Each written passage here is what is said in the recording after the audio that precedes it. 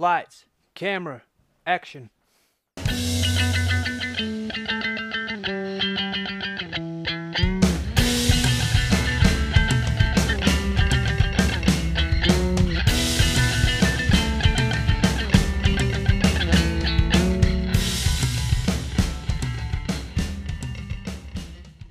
Hello and welcome to another edition of Movie Madness in association with Spitballing Pod. I'm Luke Byron, joined as always by Kieran Fletcher. Hi. This week, the film we're going to be getting into is Jordan Peele's 2017 horror mystery thriller, Get Out. We're here. Are you ready for this? How bad can it be? Call me Dean and you're hungry, my man. We're thrilled to have you up for the get-together. I want to introduce Rose's boyfriend. I'm Chris. Good to see another brother around here. Something is weird. Come in and sit with us. Sink. I can't move. Why can't I move? You're paralyzed. Get out. Get out. Rated R.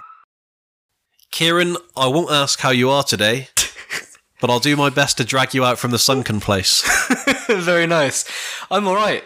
I feel all right. Things are looking up, I think. My sister's getting married tomorrow, and I'm very, very happy to be out of that house and at yours, because it's a fucking madhouse at mine at the moment. Well, they're literally, right now, as we record this pod, they are in the church over the road from you doing a rehearsal, which is a very strange kind of concept, but yeah. Well, I'd like to think people can't notice, but I speak enough that you probably can. I do have a slight cold here. We're stretched across the room, but in person this week, so less of a... Yeah, it feels... It's gone back to, like, COVID times. We're, like, 2 meters apart. It's hands... What was it? Hands, face... High space. maintenance. You've requested a desk. Yeah. I've not unpackaged a podcast stand in a while, so if it sounds like we're in a cave and someone's speaking like this and this... I sound all right, though, don't I? I mean, I'm not listening back at this moment in time, so only time will tell. It'll be fine. It looks all right on my screen. I like having 2 hands free. When you're holding the mic, it's a little bit, I don't know, it kind of... Yeah. Hey, we move. Yeah. Get Out. A young African-American visits his white girlfriend's parents for the weekend, where his simmering uneasiness about their reception of him eventually reaches a boiling point. Yep. Good place to start, actually. That synopsis, I quite like that it doesn't really tell you where things are going. Yeah. I know Jordan Peele, with the marketing of this, had to really be hands-on because I wouldn't have known this before. Yeah. Traditionally, the director makes the film, goes through the post-production, everything. They stay out of the marketing side of it. Yeah. And he said a real irk of his looking at horror films is so many ruin the actual film before you see it. And he said, if you showed almost anything of the latter half of this film, the film's just blown open. There's no point you going to see it. I was going to ask you, actually, because I know you do your research. Did he come up with the name Get Out, or was it originally called something else? So as far as I can tell, that's what it was. It was always called that. But there's a lot of origin stories as to where this comes from. Because the guy shouts, doesn't he? During the film, the guy shouts, Get Out. And I didn't know whether in that scene they were like, shit, let's It's said, I think, that. 7 times in the film, and every time is to Chris. Yeah. There's many origin stories, so you can kind of pick and choose as to what you believe. Supposedly, it's from when he goes to cinemas, it's what black people shout at the characters in horror films. Okay. And he saw a film, I believe, with Eddie Murphy. Right. And they're both watching, and all the white people in the cinema are quiet. Yeah. And then all the black people are saying, why are you hanging around? Yeah. Get out of there. Well, the stereotype is that the black guy dies first, isn't it? Yeah, and so, I mean, we'll do our interpretation of this film and the way we see it. Some of the things, obviously, are very specifically tailored. This is such a great film. I know we are doing, this season, we're doing films that we like, but this is such a good film. I really like this We're film. only doing films we like because I can't come on here again and do a film. I know, that's what I mean. That's the new formula, Yeah. but rather than just tearing apart shit that we don't like. But, so this film's great. I was going to say, with it, there's probably some references even we don't pick up because we aren't black living in America. But yeah. Well, that's the thing. We're 2 white guys reviewing a film where the white people are the villains. Well, he said the best thing about this film coming out was it came out at a time when white people started to open up to the idea that there actually was racism in America. There's the comment in the film that says, I would have voted for Obama a third time. And he says, when Obama was elected president, what was it, 2008? He said, a real thing that people thought in America was they basically kind of rubbed their hands together and gone, don't call us racist now, we've got a black president. And he said, it doesn't work like that. No, he said, I know. And so many of these things in there. It's like, well, I've got a black friend. Well, something we'll get to. So I can't be racist. He said the easiest thing to do here would have been to put this in a southern red state. Yeah, Texas, in America. Yeah. And then it's too obvious as to them being racist. And you almost disassociate from it. And this just these guys who have the Confederate flag. There's so much subtlety. Like there's some quotes which I've put in my notes, which because I rewatched this film last night, looking at it, in analytical detail, and there were some quotes that I picked up, and I was like, I think that is meant to be a racist comment, but it's done so subtly that you're like, maybe it's not. Well, but we'll get onto that anyway. Alison Williams, I think the name is of Rose. Yeah. She says that she still gets white people coming up to her that say, I didn't know that these people were racist until we had the big reveal. Yeah. And we're going to speak about the scenes in particular, but that's the whole reason of that one scene where they get to the party to show that not every person that's racist is going to use a hard ER to your face. Yeah, it's far more subtle than that. And that's those people don't even know they're being racist. No. It's systemic, isn't it? Racism is ingrained in... racism is ingrained in a lot of, if not all, white people, because we've been brought up in, a way that we've been favoured for like the vast majority of. You look at like England and the British Empire just went round and fucked everyone.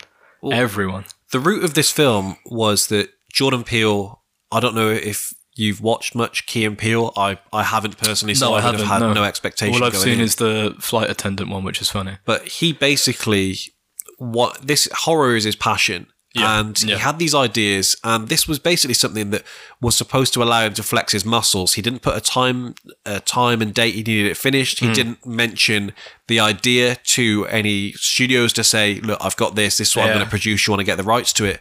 And so it took about 9 years to fully finish this. Did he always have Kaluuya in mind? Because it seems weird to me that he went for the guy from Camden and not the American. Would jump slightly. The original idea was Eddie Murphy. Oh, for real? Yeah, because it's his mates and he can call on it. Come on, we'll do this. It's a great idea. You can branch into something new.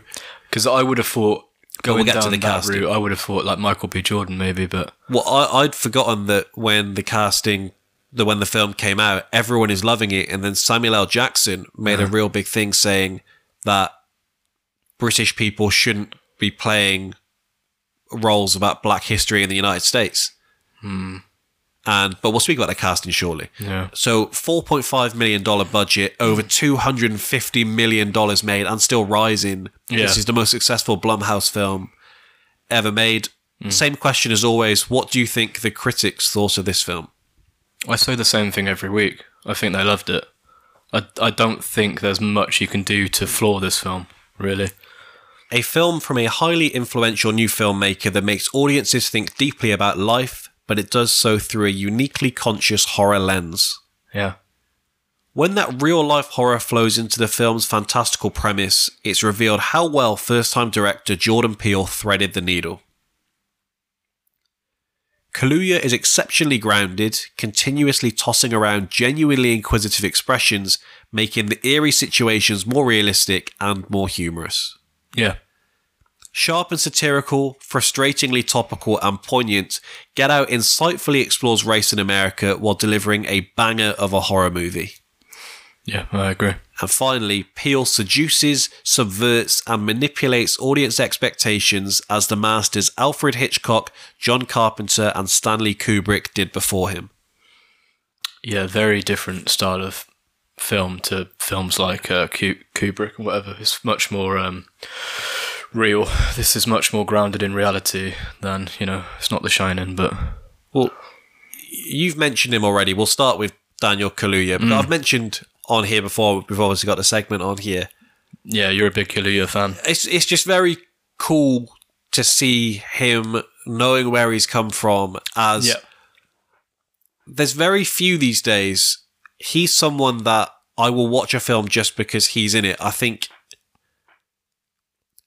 Well, you've got Split in this movie, which is one of the most interesting things about it. That certainly when it came out, you'll have seen several of the white actors before, even if you didn't know their names. Yeah. And the black actors, particularly Kaluuya, were unknowns. And I know Jordan Peele said that mixture was... It was kind of a mixture of choice. I just find it really interesting that... Rather than circumstance. That Kaluuya found himself being the lead in this film as a guy from Camden. And, you know, it's nothing to do with the accent. You completely believe him as an American. I just find it very strange that for a film with this guy being, Jordan Peele being a first-time director, to just think, fuck it, I'll put an English guy as an American as the lead. He said, and this is a quote from him. Must have just blown him away in the auditions or something. He said, when I'm looking to cast this movie, first you go, okay, so we need a 26-year-old black leading man. So let's see, who is there? Okay, Michael B. Jordan. Donald Glover. He said, Michael B. Jordan, it runs out real fast. Yeah. He said, Daniel is a very accomplished actor, but quite frankly, he should have been a lead already. Yeah. He's my favourite actor in the world right now, and I'd seen him in Black Mirror and Sicario. Mm-hmm. He's just an incredible talent. It was both sad and made me feel good. Mirror. Yeah, it was both sad and made me feel good to be able to give people who are equally hard-working black actors and performers the opportunity to get these great roles as well. Yeah, fair fucks. Asked and answered. Yeah. So, Kaluuya, and I took this out of last week's podcast to speak about it this week instead. Go on. On the actors thing on Variety, I think it's with Timothée Chalamet. Uh-huh. He said he did Black Mirror and he thought, okay, this is going to be big for me. Yeah. And it didn't even go straight to Netflix in the UK at first. No, it was on Channel 4 for a while. Yeah, and so it was kind of... Some of his mates saw it, they thought that's cool, but that was Black really... Mirror used to be quite niche. Yeah, and they said it goes to Netflix in the UK and more people pick up on it. And how he described it was people in the industry started picking up on it more than getting a real fan base. Yeah. It hits Netflix in America and all these people, these directors and things started seeing it. Jordan Peele sees this and basically just says, that's my guy. Yeah. Within a week, he's got his information. He's on a Skype call with him. And he gets a good vibe from him. When it went to America, that was it was Miley Cyrus, wasn't it? That made it American. It was like a Miley Cyrus episode. It got big over there, and because of that, they did another season, and stuff. She was in one of them. Okay. Yeah. But he'd done Sicario in the meantime because I watched that back. We did it on this podcast, me and Kieran, quite recently. I forgot he was in it. He's a smaller role, but that's a very big film. Yeah. That's a Denis Villeneuve. You're in there with Emily Blunt. Josh Brolin. Yeah. Some big hitters, but he's a smaller role, so that was really he wasn't a nobody. I think it's disingenuous to say that he was a nobody, but he wasn't a leading man. Similar to Olivia Colman used to always be in a lot of things, but she was never the leading lady. And then when she won an Oscar. Yeah, he was almost like there was probably people that would have said, "Oh, I recognise that guy from Sicario," but no one would have known. You'd recognise him on the tube, but you wouldn't know why you knew him, sort of thing. Yeah. So he goes for the audition. Nails the audition and he was given the job on the spot. Good. No messing around. I like that. Jordan Peele said he got him to do about 5 takes of the sunken place scene. And that is the scene, isn't it? The way he explains it, he says the single tear was so perfect it came down in the exact same place each time in every single take. Yeah. Black Mirror is his breakout. Sicario, he gets the small role. Black Panther, he's doing at pretty much the same time as this. Oh, yeah, he's in He just Get Out, and then it rolls straight into Black Panther. I don't know if you've seen Widows. No, I don't think so. Widows, he's a villain in that, and he is incredible. No, I haven't seen it. No. He's He's in there opposite Viola Davis and Michelle Rodriguez, and I forget the other lady's name. But he is just... You'll have probably seen a clip before. He's in a gym. It rings a bell. He's in a gym and he gets these 2 kids to rap. And then he says, run. And then he shoots them as they're running away. That doesn't ring a bell. Okay. Yeah, I've definitely not seen it. He's so good. And he is an incredible actor. For his age, like, it kind of makes sense that he did that actor on actors with Chalamet, because they're both just they've done a couple of things together. They're both so young, but they're like leagues and leagues above where they should be, really. Well, since we first saw him, I always feel like he's a guy that has, I was going to say stage presence. I don't know what is it screen presence you would say? Yeah, charisma. Just charisma, screen presence. Yeah, you can't teach it. Yeah. He commands your attention. And I think a lot of his subtleties are really good. Like, even in the hypnosis scene, his eyes steal the show, but his mouth's doing a lot. Like, some of it is technical camera work. There are certain ways that you can look with your eyes and you cheat. On the camera, there's a thing called a donut. And if you look at the donut, it's basically the rim around the camera. If you play with that, you can get certain reactions. Michael Caine makes a point of never blinking in a scene because it increases the intensity. But with things like screen presence, you can't really teach it. It's the same as stage presence. I know you don't go to the theatre that much because you live in Gloucester, but you can go and watch a show and there can be someone on stage that just stands out and they're not doing anything, but it is a charisma, it is a presence. It's really strange. But he has that X factor. Yeah, even like the body language he's transmitting. We're going to speak about that scene in a bit more detail, but there's so much going on without anything going on. It's all internalized. Like, this young career, he's already won an Oscar in Judas and the Black Messiah, which I watched just for him, and then I love reading about Fred Hampton and all of that afterwards. He had a nomination for Get Out, which is quite huge to get an Oscar nom for Get Out in the context of what it is. And then same for the Golden Globes too, won one, nominated for one, the same films. Yeah, he smashed it. He has smashed it. He is Hollywood now, isn't he? Because he was just a working class lad from Camden. Well, even I don't think he's got a family history of acting or anything like that. You watch interviews with him and he just seems down to cool guy. Yeah, You see him now, he's always with gigs. He did LeBron's podcast not so long back. Have you seen the Chicken Shop date? With He was at the Rock Nation brunch. Like he's just that guy. Yeah. And I've seen some interviews with him where he really makes clear this wasn't an overnight success. Like he downplays it. He's like, I've been about, man. I've been about. He just a small reference with in the Chalamet interview. He's like, I did this scene for this director where I'm having to chat up some Siamese twins, and it's like. And that's Chalamet's like, no, I've done some work. Like, I've been. Yeah, but then this is, I've got friends that are actors and they are just scrounging around and they're doing weird as fuck roles, but they're in work. But it's like even I've done plays and I've looked back and been like, that was horrendous. Why the hell did I do that? It's like, well, because I got paid for 3 weeks. Yeah, I can't speak... I'm sure he's done loads of things. Yeah, I can't speak highly enough about this. I wish I'd found it sooner, this actors on actors, but...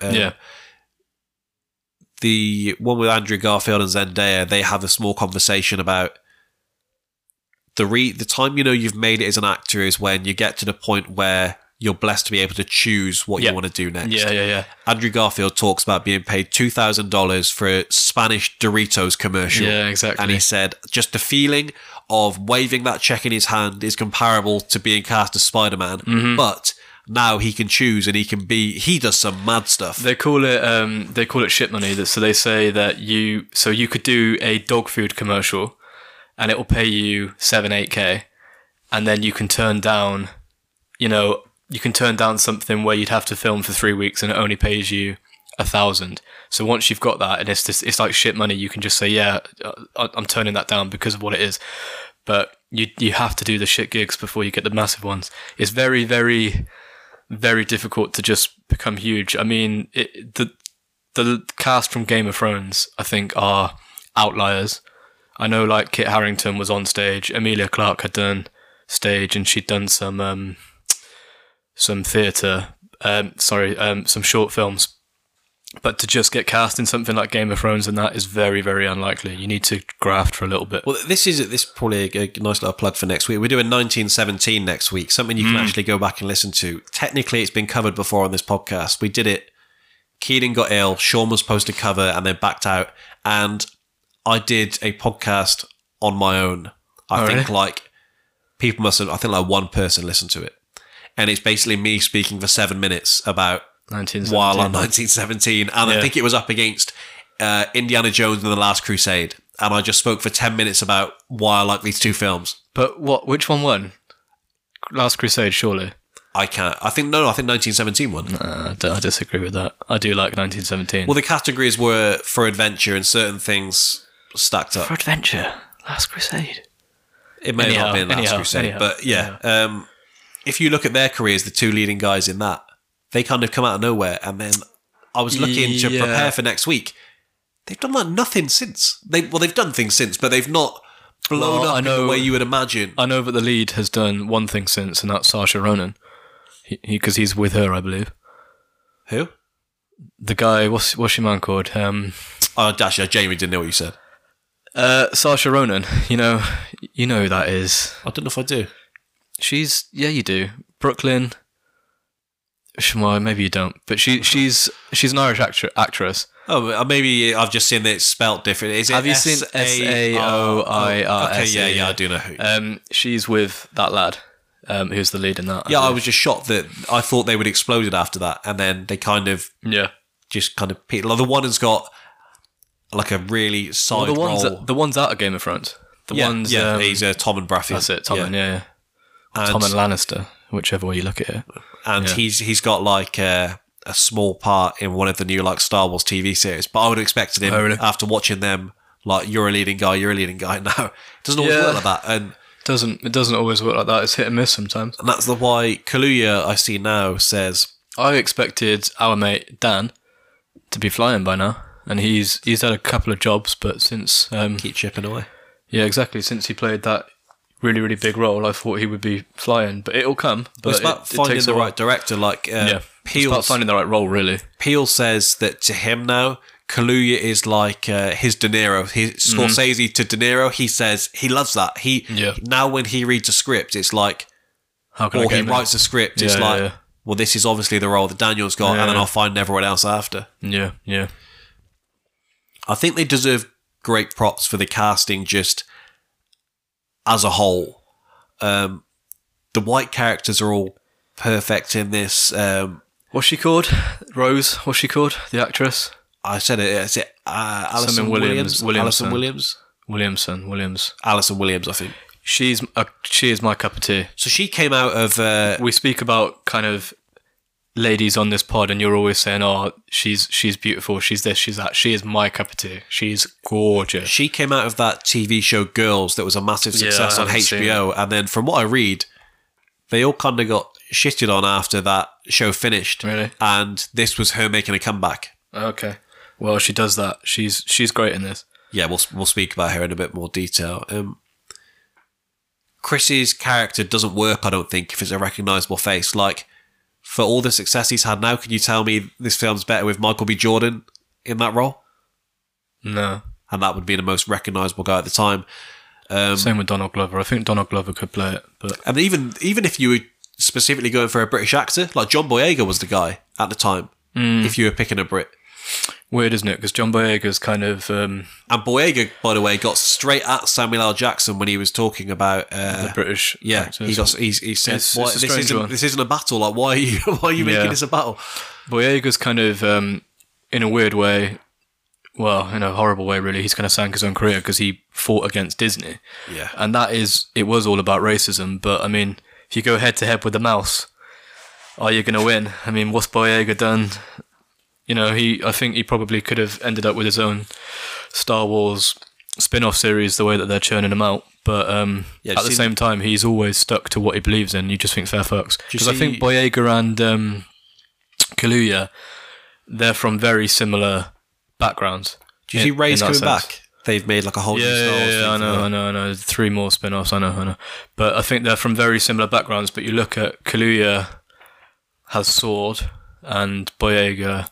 I haven't seen him in anything. Did you ever watch Detroit? Because Boyega was in that with this is really disrespectful because he's really good as well. You know the kid. If you type in eyebrows kid, it comes up with him. Will Poulter. Yeah. He's in that and as a villain in that actually.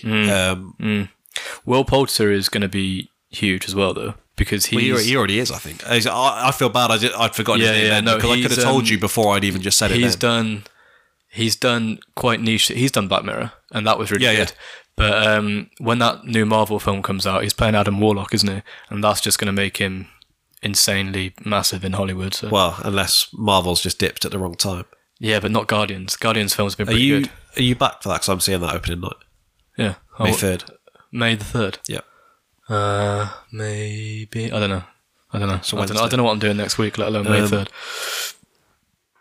Yeah, even the side characters in this. Betty Gabriel as Georgina the maid, Laura Howery as Rod, Marcus Henderson as Walter, the whole way through. Like, in terms of recasting, it would be tough to recast anyone in this. I think it's like top to bottom, it's just smashed it.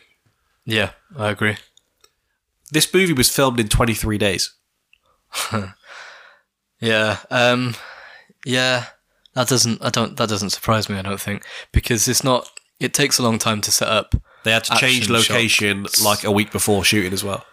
Well, they wanted to do it in LA, and then the budget, they couldn't work being given the budget, so they went to Alabama, which is what they were trying to avoid doing. So they had to make Alabama not look like Alabama. There's no crazy shots in it. The craziest shot is the sunken place, which was that filmed at Pinewood? I'm guessing that was filmed at Pinewood. You said about crazy shots in it.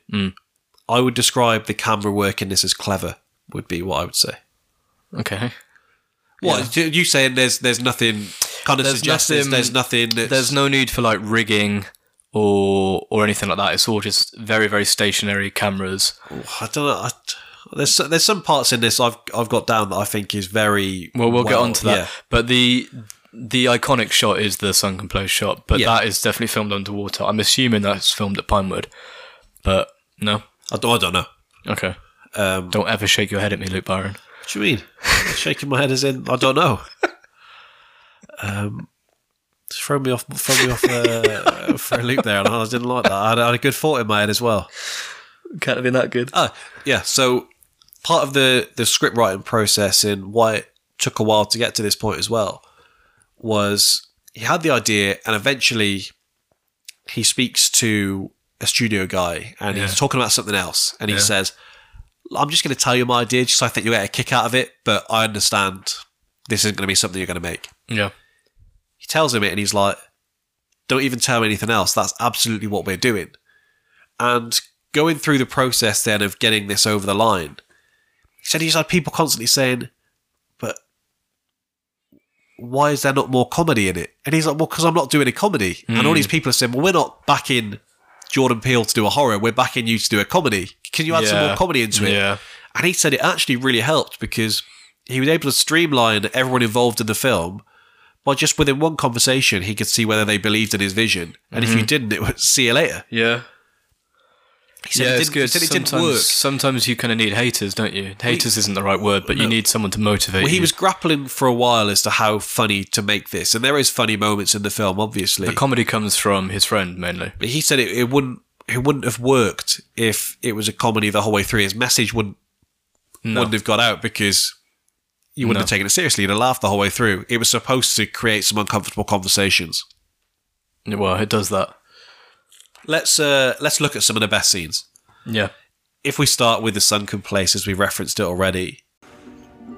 How do you feel now? I can't move. You can't move. Why can't I move? You're paralyzed. Just like that day when you did nothing. You did nothing.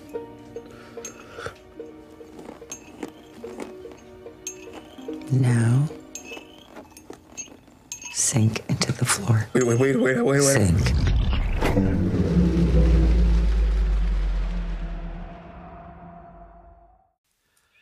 Chris going outside to smoke and the gardener just sprinting at him is so good. Yeah.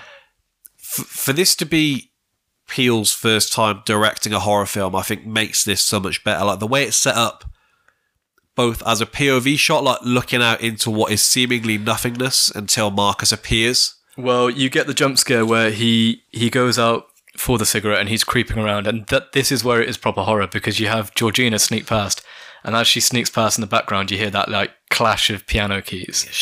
So that gets you immediately, and then you're on edge.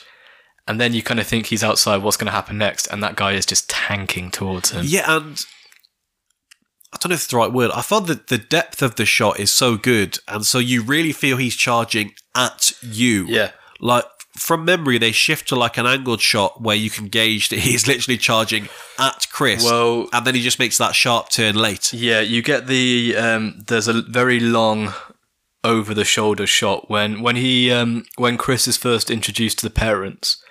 You have that big, luscious house kind of spread out wide. And you have this over the... You just sneeze. No, I didn't want to blow my nose into the mic. You have the long kind of over the shoulder shot, and it's from the groundskeeper. What's he called? Ron, is it? Walter, sorry. Over his shoulder, and then it kind of pans out, and then you see like the grandesque nature of the house, and then it just, as it keeps panning out, you have him just stood there staring, and that is quite good at establishing that something is not right here. Yeah. Like this one guy is just staring menacingly. That's a really nice shot to establish things. That scene of him sprinting. Yeah. Every single time I'm letting the cat in at night, I wonder if someone suddenly started charging from the bottom of the garden, would I clock it and would I get the door closed in time? Yeah.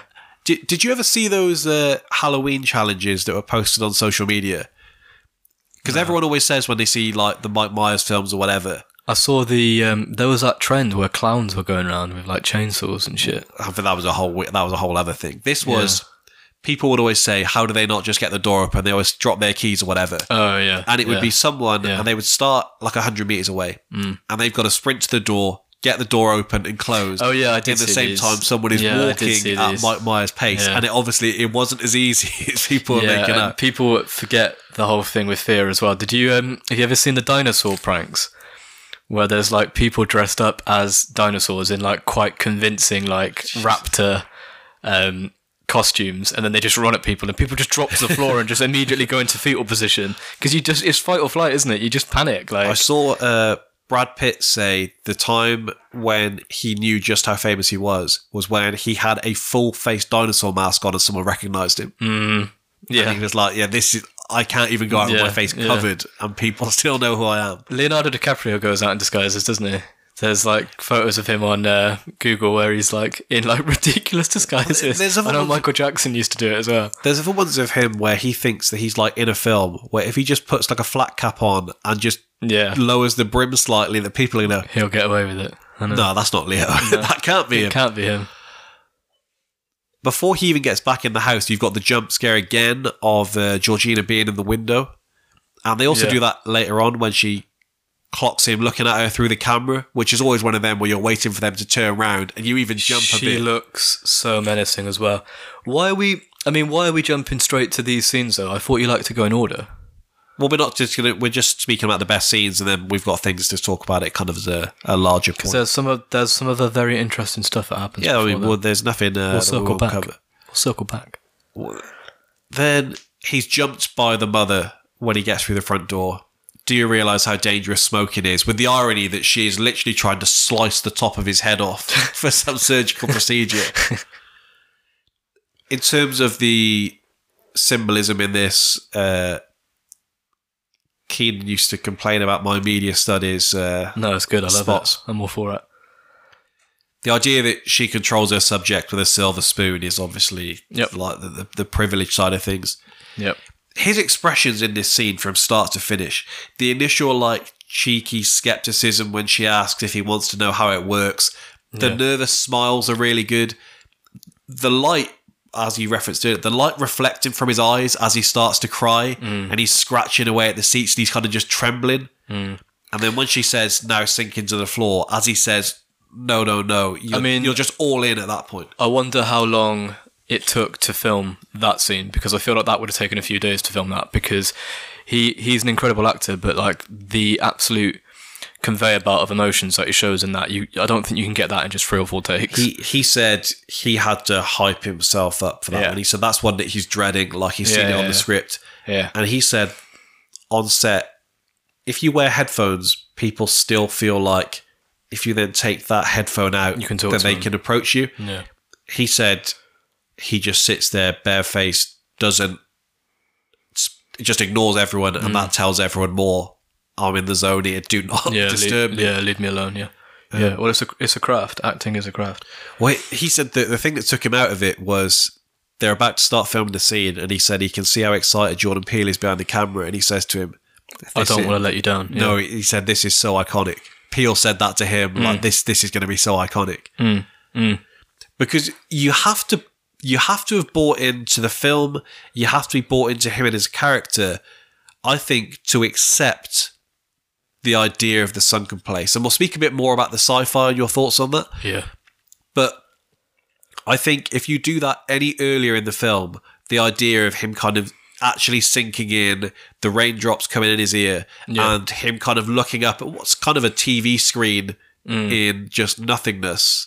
Yeah, it's like he's fallen down a hole. I think there's a chance you'd laugh at it. I guess so. But there's other things that have gone on that kind of pepper it up before then, which makes you feel like something uneasy is going on. Like I said, with that opening shot with a black guy staring at the white family meeting another black guy, that immediately puts you on edge. There's a when he first gets the tour of the house, the dad says, the basement, we had to seal it up, got some black mold down there. Yeah. And that quote, he's hammering it home. Yeah, but that quote, when I first watched the film, you don't think anything of it. You do genuinely think there's black mold down there. But then the saying black mold, and this is very media studies, is like, does he mean black mold as in black people are just mold, like they're dirt, or does he mean like black mold as in it's a person I'm going to mold? I think just even the way he accentuates the word black, I think there's things that Jordan Peele's spoken about. So when he's talking about deer, there's a certain type of deer that was an analogy for black people. Like, and then the back. Deer is what ends up being the dad's death, because he says that's no, I like when things like that. He's happen. like 1 out of 100,000. When I see a deer on the road, I'm glad, sort of thing. And that's him talking about black people, isn't it? Yeah. Although at the same time,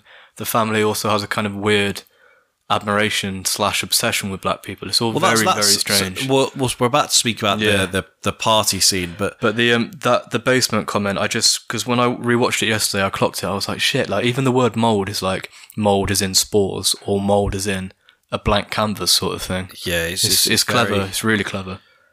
What are your thoughts on the presentation of the sunken place? Like, it can be very easy for some people to dip out when things become supernatural. Like, we spoke about in Cloverfield, the presentation of the monster is so important, and that's why it worked, hiding it for so long. Yeah, I think it really works. I don't think there's anything corny about it. There's nothing cheesy. It's not like it's cartoonistic, when he's falling, because it's shot in water, isn't it? It's definitely water. So I think they had him floating instead. Well, so they had him on a harness. He is sinking. Do you believe it? Like literally, do you believe that that's what's actually going through his mind, or do you just think it's symbolic? Or, it leaves space to be interpreted, doesn't it? It works more when you get the idea that they're kind of deeper within. They're trapped within their own psyche, brain kind of thing. Yeah. I just think it works. I guess I can see why some people would roll their eyes and be like, "This is a bit wanky," but it is good. Jordan Peele said, "The sunken place means we're marginalised. No matter how hard we scream, the system silences us." Well, if that's his opinion and that's his direction, we can't comment on that because we're two white lads. No. We've literally never experienced that. Hey, how you doing? So, how handsome is he? Are you handsome? Okay. Oh. Not bad. Hey, Nielsen. So, is it true? Is it better? Wow. Fairer skin has been in favor for the past, couple of hundreds of years. But now the pendulum is swung back. Black is in fashion. In terms of the party, and as you've just referenced, him kind of going around. Yeah. As mentioned earlier, I think this scene's super important to just show that the racism was more than these guys you see on the news with skinheads and all of this. Because not one person in this scene thinks they're being racist. They speak in a way where they almost feel they're being complimentary. and they're entirely unaware of how uncomfortable they're making him feel. Yeah. He's already had the comments about his physical form at the dinner table. You'd be a beast. Yeah, he's being asked about the power in his golf swing, how athletic he is. His girlfriend is asked whether things are better by that old woman. He's asked what the positives are in America. He's told that he's in fashion now. It's crazy, isn't it? And the only guy that he thinks is seeing more than his colour is the guy that ultimately wants his eyes. So that's the whole thing there. It's crazy. I mean, it's something that you and I literally can't comment on. I mean, I've met girlfriends, parents and stuff, and it's a fucking nerve-wracking thing. Like, especially if you really like the girl and you meet her parents, it's really, really nerve-wracking. But I've never had to go and meet a girl's parents and then be like, oh, I hope they don't mind the colour of my skin. Like, that's insane. But that is like, you know, I mean, clearly that is a reality to black people, I guess. I mean, I don't know, it's difficult. We can't comment on it when we've never had to think about the colour of our skin ever. He approaches the only other black man at the function and says, good to see another brother around here. And this kind of Twilight Zone style music like twinkles in to drive home again. There's something not right here. He's great as well. Who is that actor? Lakeith Stanfield. He's really good. So he's in Uncut Gems. He's really good. Yeah, see, I've not seen Uncut Gems. I've told you about my feelings for Adam Sandler. That is the best Sandler performance of all time. I probably should watch it because I've heard good things. But have you seen Good Time? Really good. By the Safdies. Yeah. Oh, you should definitely watch it then. Oh, is it the same director? It's the Safdies, yeah. Oh, yeah, I'll watch it, yeah. Hell of a film. I'd love to cover that film. We did it in the last bracket, yeah. Right, okay. Well. I did a whole speech in the last episode about saying that how you didn't like it. No, about how it's the film of the 128 that we'd just done that impressed me the most that I'd not seen before. And yeah. Loved everything. Pattinson's fantastic in that film. Well, the guy he taps on has got this kind of Stepford Wives style vibe, coupled with Chris's confusion at this 26-year-old guy having a 60-plus-year-old white partner. Yeah. And the scene ends with the fist bump attempts and it gets shaken and again we're supposed to be like, what's going on here? Yeah. So the scene when Chris comes back to find that his phone has been unplugged. Yeah. All I know is sometimes if there's too many white people, I get nervous, you know.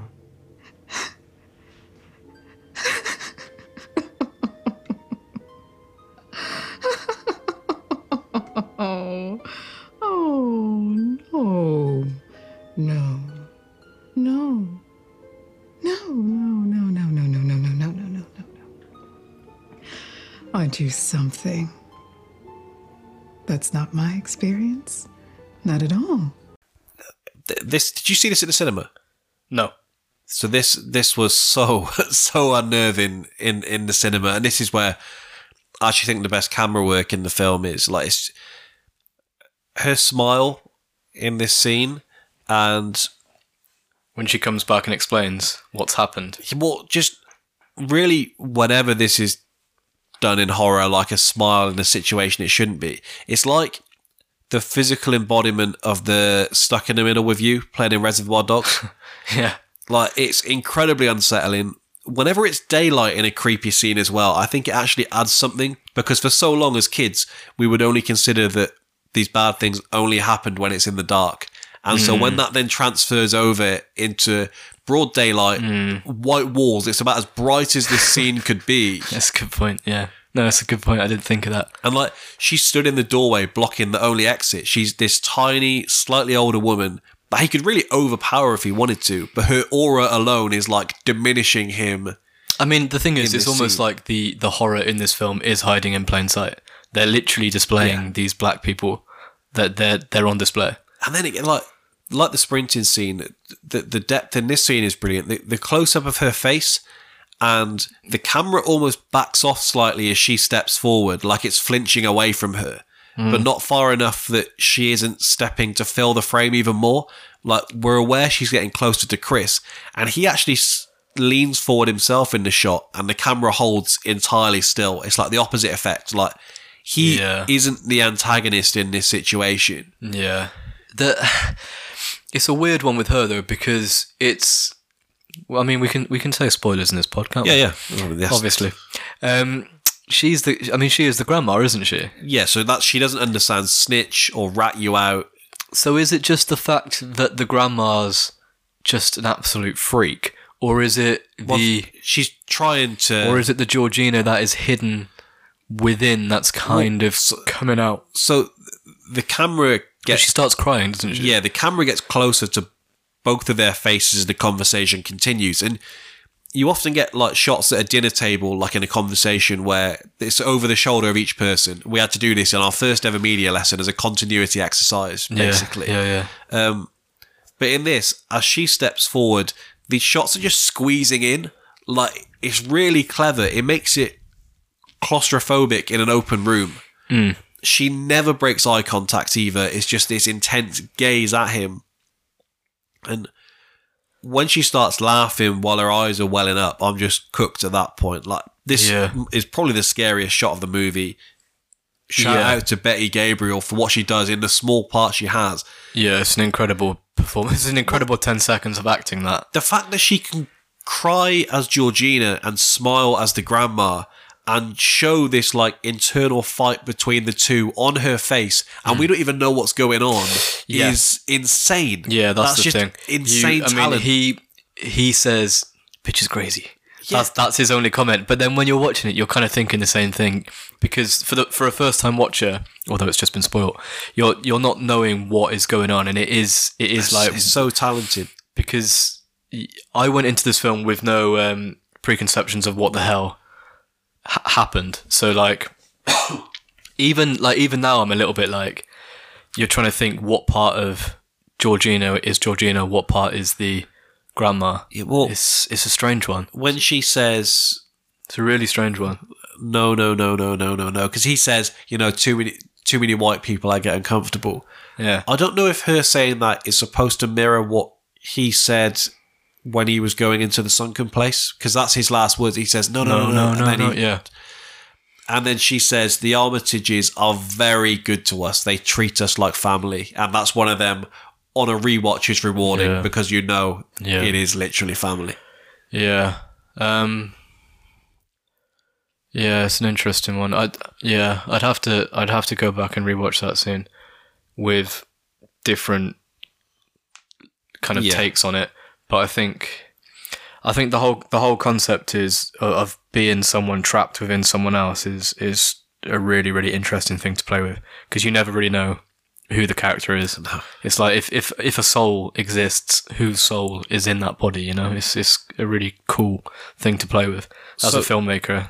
So one of the main questions that Jordan Peele has asked is, why didn't he just get out? And Peele said that the only scene that Kaluuya struggled with was the one by the lake when Chris and Rose stopped to talk. Exactly, yeah. It's the power of love, bro. Well, so he says they were under pressure to film quickly because the sun was going down, and Kaluuya couldn't understand the character's motivations in not just immediately leaving and running for his life. Also, his friend has explained what's going on. No, not at this point. That gets overlooked, no? No. Does he not say it before? They go back up to the room, and then he says, "Sex slaves!" Yeah. Well, no, he's made the joke about that, but he's not clocked that this guy was missing and... Oh, no, yeah, I'm not talking about that, where he says it pretty He straight basically up. said, like, get out of there, like... Yeah, but he's kind of jokingly explained what is going on, but because he said it in a joking manner, Chris just doesn't buy it at all. Well,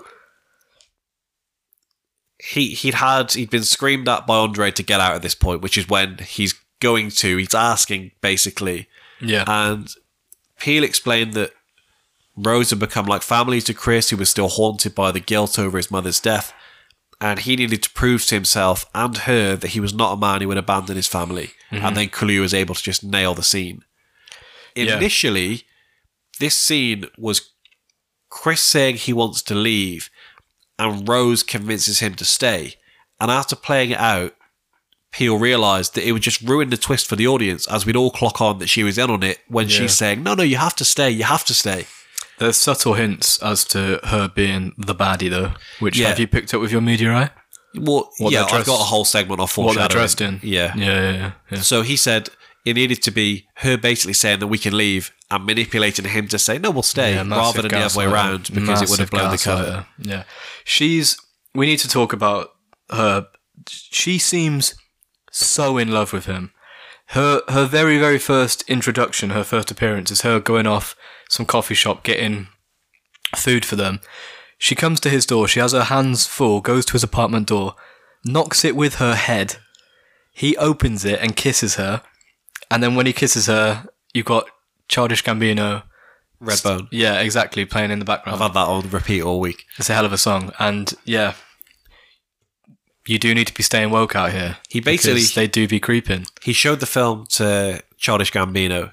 He liked it. Yeah. And then said, look, can I use this song? He said he needed something where they needed to be able to put a staple in time as to when this was. And Redbone came out 3 weeks prior to the film's release. So he basically had a slot like, a song's going to be in here. Redbone it sounds like a Luther Vandross song. It's such a good song. He's just a genius as well with the difference. He's probably the closest to Kanye in terms of being able to manipulate and change his sound as his projects have gone on. Who, Gambino? Yeah. Yeah, he's fantastic, yeah. Hell of an actor as well. There's nothing he can't do, really. So in terms of what you've said, that follows on to she's such a good actor within a film. Yeah, when we get the reveal of the twist, so Rod works out that the guy from the party was Andre. Yeah. Dre. Yeah. Chris tells Rose they have to leave now. And then the classic horror movie, let me just check this door that's been left ajar. Yeah. So that's but that door. Let me ask you a question on this. Sorry, that door. Yeah, go on. Did you take this upon reflection as her accidentally leaving that open, or is this whole last segment a case of her like playing with her prey? I was going to ask you the same thing, because is the door left open? He's in that room for at least a night prior, isn't he? Yeah, the door isn't open. It's not open prior. Okay. They're packing basically, and she's left that open. Is she playing with her prey? Yeah, probably. She's a sadistic freak. Yeah, probably. And then she's the most evil character in this film. When they get down, and him going through the pictures anyway. Had you worked it out by then on your first watch? The only one that I hadn't worked out was Georgina threw me off. I hadn't worked out. I worked out that obviously there was something wrong with these people that are working at the house. I'd worked out the family were uneasy, but part of me... I'd worked out that it was basically they were bidding on slaves, is what I'm going to say. So, because they're in the garden. Cards, exactly. But I hadn't worked out Georgina. I knew going in... I'm glad this doesn't happen so much anymore. I would hate films being promoted with, there's a big twist in this film. You hate spoilers. If I've watched a film, which I know that you'll like... I won't tell you anything about it, because if I tell you anything, it gets on your nerves. I actually don't like even people telling me you're going to like this film. Yeah, I know. That's what I mean. I say nothing about it. I say nothing about it. I watched Air at the cinema last night, by the way. Air? You not seen the new Affleck Damon one? No. That's so good. I don't think you dislike it, but so much of it is there's like references you wouldn't pick up about basketball and things. But so when we did the founder pod, and I said things like I would like for them to have something like 3 buns and a burger. That would never work because we know now the Big Mac is like the biggest thing in the world. This film is the biggest thing in the world. Well, it's a big. Everyone knows what a Big Mac is. Yeah, it's true. It's true. This film is about Nike signing Michael Jordan and then the birth of the Air Jordan shoe. And so there's a scene in there where they say, we want to call it Air Jordan. And Affleck's character is like, I'm not sure about the name. And it's one of them just little winks at us to say, obviously this is going to be a great name. Him going down the stairs. Oh, so in terms of working out, that's where I was. Part of me thought it had become too likely for that to be because I knew there was a twist. And I thought it was going to be the obvious twist and then you're going to flip it on me. It's very easy when watching this film to forget the opening scene. That is Andre. That's Andre at the start. Very easy to forget that that's what happens to him because he just gets jumped and he just gets taken. So you kind of immediately know that this film, there's something... she just couldn't be bothered as a child. Yeah, exactly. So you know that there's something untowards about it, but that one is done so drastically compared to the absolute fucking gaslight that one of my few Chris goes questions through. would be, if it's that easy, do they really need to do like a 5-month, unless she just enjoys that, because she has her pictures up like trophies. Yeah, they show the deer on the wall many times, don't they? And then she has the same. Like, she's the scariest when she's, I don't know if this is in your notes for later on, but she's the scariest when she is sat in her room eating, they're not Cheerios, they're an American Fruit version. Loops. Fruit Loops, there you go.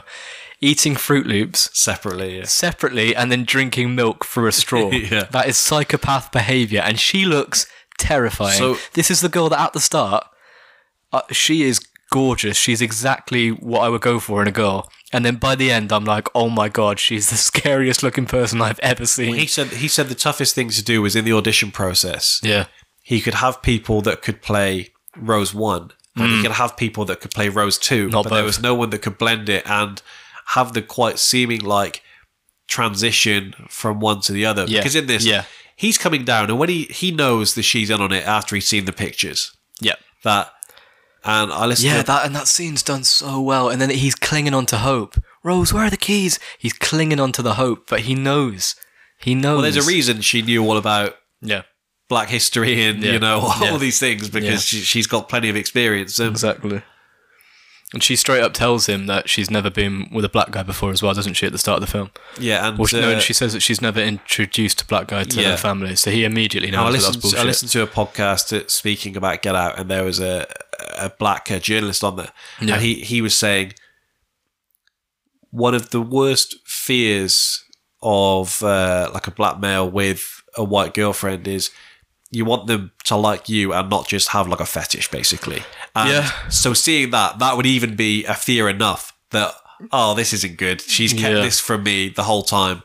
And then when you see Georgina as the last picture, it's like, oh God, fuck's sake. We're in big trouble here. Fuck's sake. Gets down, and he knows at that point she's not giving him the keys. That's when he says, she says, you can't find the keys? Well, find the keys on the movement. And and he's going down. Man. Give me the keys. We are the gods, trapped in cocoons. Rose. I don't know where they are. Rose? Rose! Rose, give me those keys! Rose, give me those keys. Rose, now! Now, the keys! Oh, be careful, bro. What the fuck?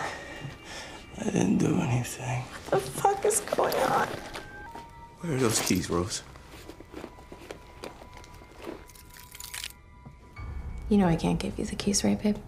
Give me the keys. Give me the keys. It's shot so well because you just want to be there and you want to just kind of drag him out, don't you? And just save him.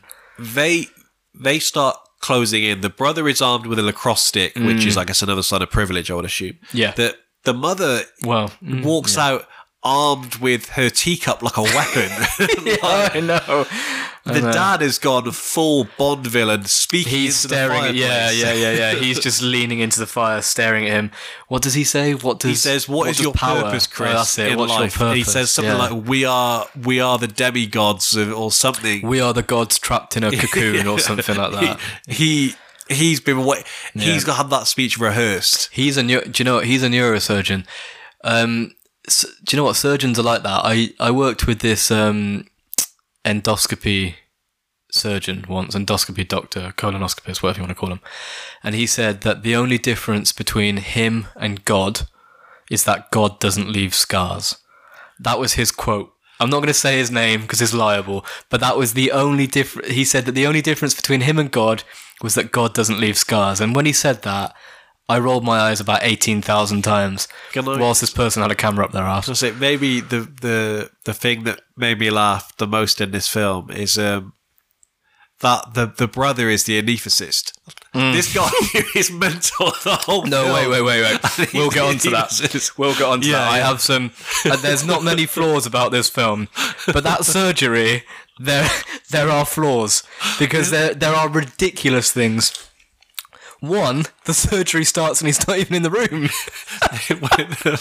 He's playing the like ukulele, isn't he? Yeah. It's like they are just taunting him at that point. When he's just shouting, "Where are the keys? Where are the keys?" and her face does, You know, like them PowerPoint transitions you would get. They just like slide. You know, have the one that slides down the page, and her expression like slides down. Yeah, they're here, babe. Yeah, he said, "You know, I can't give you those keys, right, babe?" So she said. Yeah. And then her putting her hair in a ponytail is spooky because she's really like a new person. It's like, and it's usually a good sign when girls do that. I wrote down, it's like the curtains have been pulled back, so to speak. Like we're now seeing the real Rose in this instance. Yeah, she does look very different when that fringe is back. She looks like paler as well. The lights are like above her, like down her face. The laptop's shining up. They definitely like change the makeup and stuff. But she looks like a completely different person. And that's his. She looks almost like porcelain. Co-star, whatever you want to call it, from Kieran Peele when he's in the picture. She's in a pure white shirt at that point. That was like, if you were ever in doubt in media studies, you just said pure white, virgin, and the teacher was like, "Oh my god, I can't believe someone said this." Yep. Her looking up top NCAA athletes, by the way, is the most surefire way to get them caught. So she was just getting greedy at that point. Because that's like the top college athletes in America. And college athletes here, college athletes in America play in 100,000-seater stadiums. Just a couple of questions for you. The sci-fi. So initially when Chris is tied up, he was going to be tortured by just one song on repeat. Oh, okay. It was going to be "You've Got a Friend" by James Taylor. I don't know if you know the song. You say you've got call out mine. You know the song? Because I don't want to sing much more. And you know, wherever I am, I'll come running to see you again. Okay, I know. Just so people know, I'm bad voice at the moment. Yeah, okay, cool. You said you've got a friend, and I just hear "In Me." Yeah, so I literally listened to it earlier to check. It wasn't that song. They couldn't afford the rights, so they replace it with this infomercial. Does it work for you? Did you question why on earth they made it? No. Did it feel too much like a Bond villain laying out his plan before he presses the timer and leaves the room? See, this is where, for me, again, we've already spoke about the operation. This is where the film sort of starts to, I'm not going to say fall apart, but things start to unthread a little bit, because if they are this well equipped that they can have a theatre in their house, they can definitely have a camera set up in that room where they are keeping an eye on Chris. I'm sure they're not... Well, I guess they think all they have to do is tap the teacup. Yeah, I know, but I'm sure that they're not that confident. I mean, has it always worked 100%? Are they that confident that all they have to do is tap a teacup and this person will think there are be some under kind their of spell? Horror tropes we have to accept. Usually if there's cameras, then it's to be used to the advantage, or like it has to have a part of the storyline. With this, they have this grand manner and there's not a camera anywhere. So we just kind of have to accept that, I guess. I mean, you have to, when you watch a film, there has to be a little bit of give where you're like, okay. It's also being run by incredibly old people. Like, everyone who's running the house is like, yeah, I know, but they've got a fucking surgery in their house. Yeah. Like that. Also, whilst the surgery is going on, by the way, that is when Rose is upstairs searching for her next victim, eating Fruit Loops and drinking milk. That's victims up on the wall. That's awful. Yep. That is horrendous. Like, she's just thinking in her head, Chris is getting cut apart right now. That's so bad. That's awful. They went heavy with the themes and the messaging here. Peele said they literally changed the chair so Chris had to pick cotton to get out of the situation. Oh, yeah, I didn't even think of that. Yeah. Some ask how he got it in his ear. So that's quite literally why they show you him leaning down to try and bite it to start with. So anyone questioning that, there you go. Let's talk about the surgery. It's very, very odd that he starts an operation without him in the room. I also hate that he is wearing sterile gloves. And then he pulls his mask up. That's so frustrating to me. That's so frustrating, because this guy is a neurosurgeon, right? Like, there's certain things that you just would not do, and that I hate stuff like that, because it's such a good film, but there's just little things I'm like, argh. On the other hand, I said about the infomercial and things, and why would they basically allow this evidence to be there? Is it, on the other hand, a sign of arrogance, how comfortable they were, how easy this was? Yeah, I guess. I just think that they would have had a camera in that room, and they would have been tracking I'm talking about just playing film. It's to kind of, the whole point in that is to kind of spoon feed the plot to the audience that haven't worked it out, right? You have your man. Well, they actually do explain the coagula, and they explain everything. We don't know that at that point. We don't know they explain taking everything. That's part another of the thing. brain Actually, out. That's another thing that I thought could have been the name of the film. I thought if they hadn't decided on Get Out, it could have been called either The Sunken Place or it could have been called Coagula. Because if you go into a film called Coagula, you don't know what the fuck you're. No, and I think Get Out. I think you do need to know. The poster for this is incredible. Yeah, the poster here is great. Yeah, it is great. I mean, yeah, it is a little bit. It is a little bit forced, but at the same time, not overly in the sense of do you expect me to talk? No, Mr. Bond, I expect you to die. But he does look so defeated. He looks so defeated when he's just like leant back in the chair and he's just like, I'm fucked. I've fucked this. A couple of things about the foreshadowing in the film. We used to speak about one of the most fun things about a film with a twist was to go back and see the clues they would give you. Yep. And Peele said one of the things he really liked was going back in and sprinkling in these little things to reward rewatchability. Yeah, there's all the way through, there is little... So Rose isn't sticking up for Chris when she argues with the police officer about showing identification. She's avoiding a paper trail. Had the cops run both their licenses, there would be a record that Chris and Rose were together before his disappearance. Clever, yeah. Another clue that something is off is when the guests arrive for the party, they were all greeted with hugs by the groundskeeper, Walter. This is because the guests know that this is actually Roman Armitage, the father of Dean. Yeah. On the tour, Dean remarks, "We hired Georgina and Walter to help care for my parents. When they died, I couldn't bear to let them go." Yeah. When the guests are at the auction and they're sizing up Chris to fulfill their own desires, the Asian man asks if it's more or less advantageous to be a black man in America. This is because as an Asian immigrant, the bidder probably faces his own discrimination and he's trying to size up whether it's better or worse for him to go into that body. I worked that one out. And then again, when Chris is being prepped for surgery, we've got the photographs on the wall hung like deer. Yep. I love the fact that the father gets killed by that deer head. It's so good. His death scene is so satisfying, isn't it? Little so thing about satisfying. Rod, because he's in there mainly for comedic value, but Peele referenced the Scream franchise as an influence for the character and how they're some of the most realistic horror movies because everyone in the film is aware of the standard horror movie tropes. So rather than acting like they don't exist in that reality, you acknowledge them. I took a cue from that with the character of Rod, so we can have a character that expresses what the audience wishes somebody would really say, and that wouldn't be breaking the reality, it would actually be grounding it. Yeah. He's great. He's my MVP. He went on one of those shows, I think it was Conan, and he didn't get an invite to the Oscars. He wasn't considered a big enough character to get an invite. He's my MVP. And Conan said to him, I think it was Conan or Fallon or one of these. Yeah. You're a big guy in this movie. I'm hosting it. Yeah. You don't have to. You'll be there. Good. I'll be getting you in. Love that. That was probably Fallon, wasn't it? Jimmy Fallon. Yeah, it was one of them. Yeah, fair fucks. The ending of this film. So if there's any criticism about this film, it's that there's too much of a happy ending.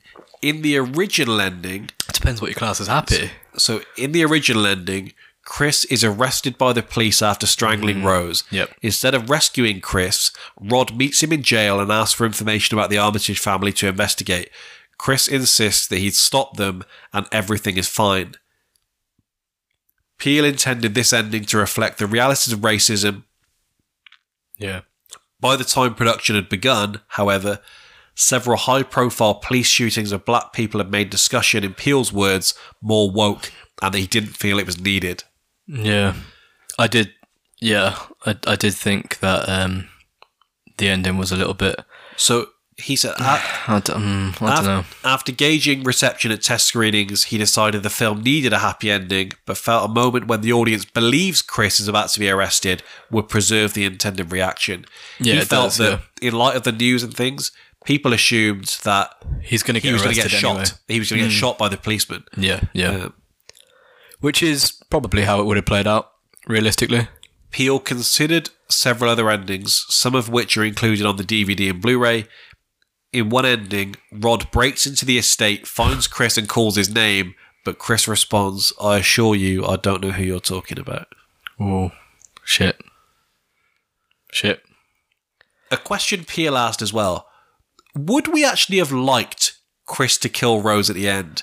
It feels like you want her to get her comeuppance, but we don't want to see the blood on Chris's hands. Do you know what it feels like?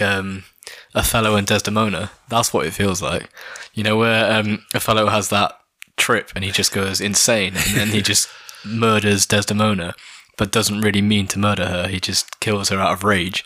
That's what it feels like. He said we can forgive him for killing to get himself out of a situation. We don't want to see him become cold-blooded murder. Yeah, we don't want to see him become the type of people he's fighting against. Yeah, I guess it's all about being the bigger person, but at the same time, she fucked him up. It is nicer to know that he didn't shoot her, but still gets to watch her die. There was also the thing that he'd spoken about, leaving his mum being left there was the worst way that she could have died. Yeah. And so part of it for him, he's leaving her to meet the same fate. Yeah, he does just leave her to die. He knows that she's dying. I mean, she gets shot point blank with a... It's not a shot... Is it a shotgun?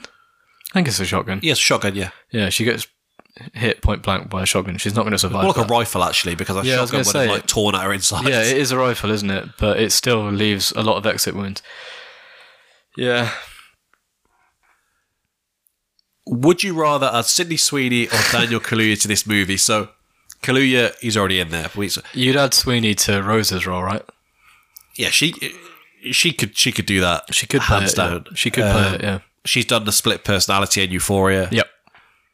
She actually had that stuff come out last year about her family and how they're quite southern and they had the Blue Lives Matter flag. So they had they're all Trump supporters and stuff, aren't they?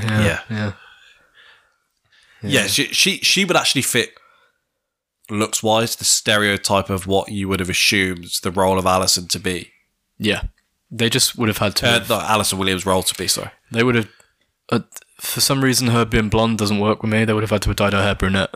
I think you probably have pictured it and expected it to be a blonde white girl. Yeah, I guess that's true. Yeah, I guess. And Alison Williams actually dyed her hair blonde immediately after. In all the press footage, she's blonde. Yeah, it makes sense.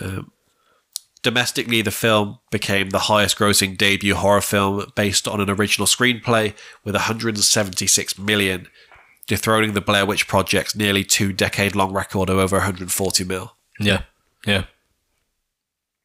In terms of a sequel, when Peele was asked if Universal Pictures wanted him to do a sequel, he said, of course they have. It was the first thing they said, let's do a sequel. Yeah. He went on to say, honestly, I'm open to it. I love the project, but I won't do a sequel just for some kind of cash grab. If it's right, if it feels good, and I feel like I can beat the original, then I'll do it. I don't think he's beaten the original. Have you seen his other projects? Have you seen Us and have you seen Nope? I have seen Us and Nope. What order do you put them in? I thought Nope was better than Us. And Get Out number 1. So Get Out number 1, then Nope, then Us. Okay, we agree. Yeah. What did you think of Us? I feel like I might need to rewatch it because I didn't like it. I came out of the cinema and I didn't like it. I did like it. I just thought it was maybe a little bit too like artsy, and there's that like dance scene, isn't there? They were like dancing across each other. And then at the end, they're all holding hands and shit across the world. It was a bit weird. Like, Nope was quite good, but I like Nope. Yeah, Nope was quite good, but it wasn't anywhere near as good as Get Out. I went with TK and Goff, and we came out of the cinema, and I think you heard about 15 people say "What the fuck" at the same time. With us? Nope. Oh. Well, I don't think many people expected it to be this like flying mouth. I know. I really liked it. The best scene in that film is when it's the kids dressed up as aliens, and you think that's what's actually happening. Yeah. You know, when they're in that barn, and then the aliens are popping up, and you're like, "Oh shit!" That's also Kaluuya has started to play like he's playing what. It's probably playing the closest role to himself in that film. The scene where they're like dabbing each other up on the outside, like pumping each other up. They're really good. Yeah. That scene of him on the horse is great. Yeah. It's a good shot. Yeah. If you had to make a spin-off movie about a side character from this picture, who would it be about? Well, there's only one correct answer. I hope you've gone the same route. I've got 3 options. I've gone Rod. I've gone Rod. Has to be Rod. So my first bullet point is Rod, surely. Yeah, surely. Yeah. Has to be. Did Rose die? Yeah. Yeah. She because does. that could change the answer. Yeah, she does. Yeah. Her pupils dilated at the end. She's dead. She's gone.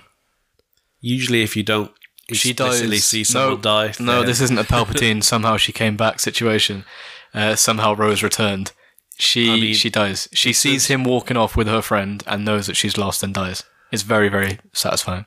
The brother loses about 3 litres of blood from his head.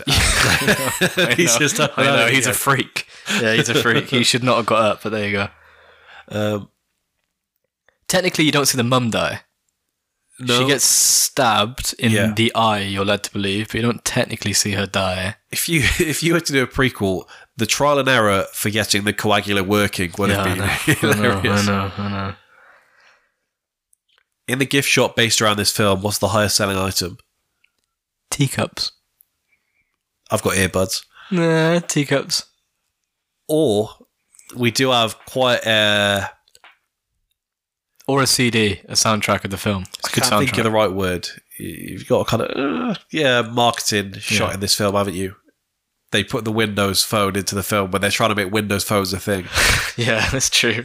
Yeah. It was a Lumia 950. Oh, I thought it was a Huawei thing. No, it's a Lumia 950 taking a photo of Lakeith Stanfield's character, Dre. Anything else in your notes that you've... Best quote? Consider this situation motherfucking handled. That's my favourite quote. What does he say? We're the TSA or something like that. TS motherfucking A. Yeah, and we motherfucking handle shit. Consider this situation motherfucking handled. Mine would probably be in the... No. Oh, really? See if MVP. Who have you got for MVP?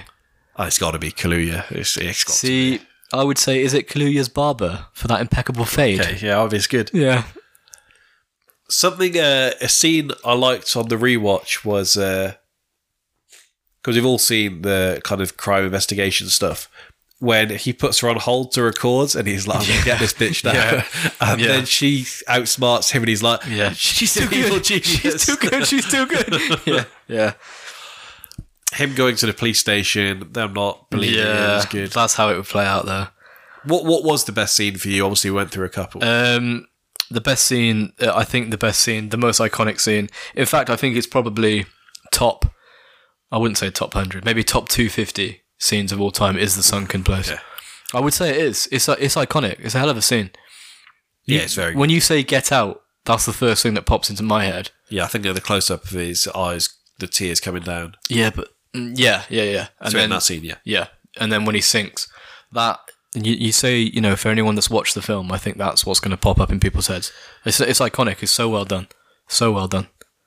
Yeah, the granddad running.